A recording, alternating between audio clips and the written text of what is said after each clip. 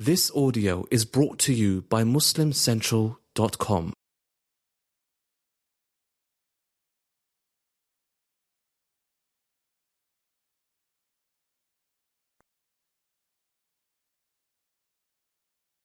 Assalamu alaikum wa rahmatullahi wa barakatuh. Welcome back to the Faith Revival. So I've got two narrations from the Prophet, peace be upon him, today about two very special companions. And I want us to try to visualize what the Prophet ﷺ is saying.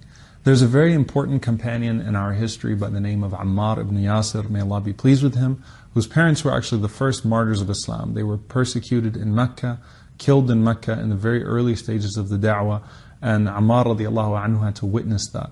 Ammar would live a long life, and the Prophet ﷺ had a particular love for this young man. So the Prophet ﷺ said, Muli'a Ammar imanan ila mushashi. He said that Ammar's heart overflows with iman. It literally, if you could imagine the way that the vessel is, right? That means the water is coming over the top. So subhanAllah, for some of us, faith goes in, faith comes out. Faith, is constantly boiling in the heart, but Ammar's heart is overflowing with iman.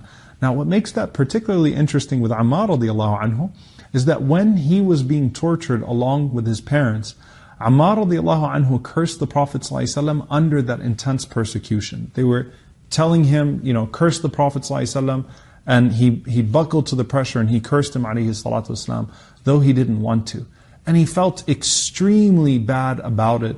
And the Prophet ﷺ did not know about that, but he knew that Ammar was very depressed because of the way that he was carrying himself.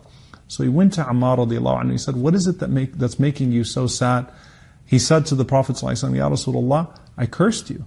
The Prophet ﷺ said, did you curse me with your tongue or with your heart? Meaning, was this something that happened just externally, or did you also mean it internally? And he said, Wallahi, O Messenger of Allah, I swear by Allah, it was just with the tongue, just to escape that persecution. And the Prophet ﷺ said, فَإِنْ عَادُوا فَعُدْ. If they do it to you again, then do it again. He understood that Ammar was under intense pressure. But where was the faith of Ammar? The faith of Ammar was in the regret that he felt after he did that. The faith of Ammar was in the intense love that he felt for the Messenger ﷺ. And this shows us that your iman can never be too much. It just has to be consistent. And sometimes iman is something that's buried deep in the chest of a person, not for people to see. The other narration is about Umar ibn Khattab radiallahu anhu. The Prophet ﷺ says, I saw the people around me. And he said everyone was wearing a garment. Some people had this garment and it would, you can imagine the shirt, it would stop at their chest, midway through. For some people it would stop at their waist, some people at their thighs, some people at their knees, and so on. He said, but then Umar radiallahu ta'ala anhu walked in front of me, and Umar was wearing this shirt that covered his entire body and was even dragging on the ground. So they said to the Prophet ﷺ, what did you interpret that as, O Messenger of Allah? He said, ad-deen, the religion, the faith of Umar radiallahu ta'ala anhu. SubhanAllah, was like this garment, this long, dragging thobe compared to everybody else that was shown to the Prophet ﷺ in that dream. And the scholars here mention a few things. Number one, the Prophet ﷺ used to frequently see dreams about Umar, and this was alluding to his leadership, his future leadership, and establishing him in that. Number two, Umar's ability to implement iman, to implement faith externally, was like this long garment that was so well defined compared to everyone else. So it was not necessarily just the deen itself. It was the implementation of the deen that Umar radiallahu ta'ala anhu had. As in another dream the Prophet ﷺ had, he had Umar radiallahu anhu drawing from a well. Abu Bakr drew from the well before Umar, but he had some weakness. Umar drew from it and drew from it with much more strength and gave water to everyone around. And that was not that Umar has more deen than Abu Bakr, but that his implementation, his execution at that khilafah level, he would have more, the ability to do more. But from a faith perspective, the way that the Prophet ﷺ sees ad-deen, this garment, is that it protects the body from harm. And just as it protects the body from harm in this world and the next, protects from hellfire, the garment of iman is supposed to guard the heart. It's the implementation of iman, the execution of iman on the outside. And so here's an assignment for introspection for you.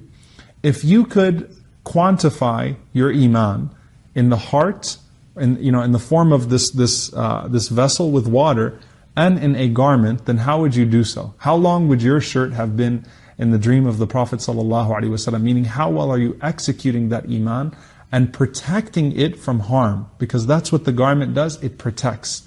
Umar protected his iman. Umar did not allow anything, even the doubtful matters, to creep into his iman because he wanted to always keep it protected. Ammar had the overflowing heart of iman. And if a person is able to match those two, where they have an overflowing heart of iman, but then they protect that iman with that garment, with the deen, then they would meet Allah subhanahu wa ta'ala with a heart full of iman. So if you could quantify your iman, if you could think, where does my heart fall, and what would my garment be if I was in the dream of the Prophet ﷺ that day, then that is plenty for introspection and reflection. The main question you need to ask yourself from this is, how much am I doing to guard that iman, to protect it from anything that would ruin it?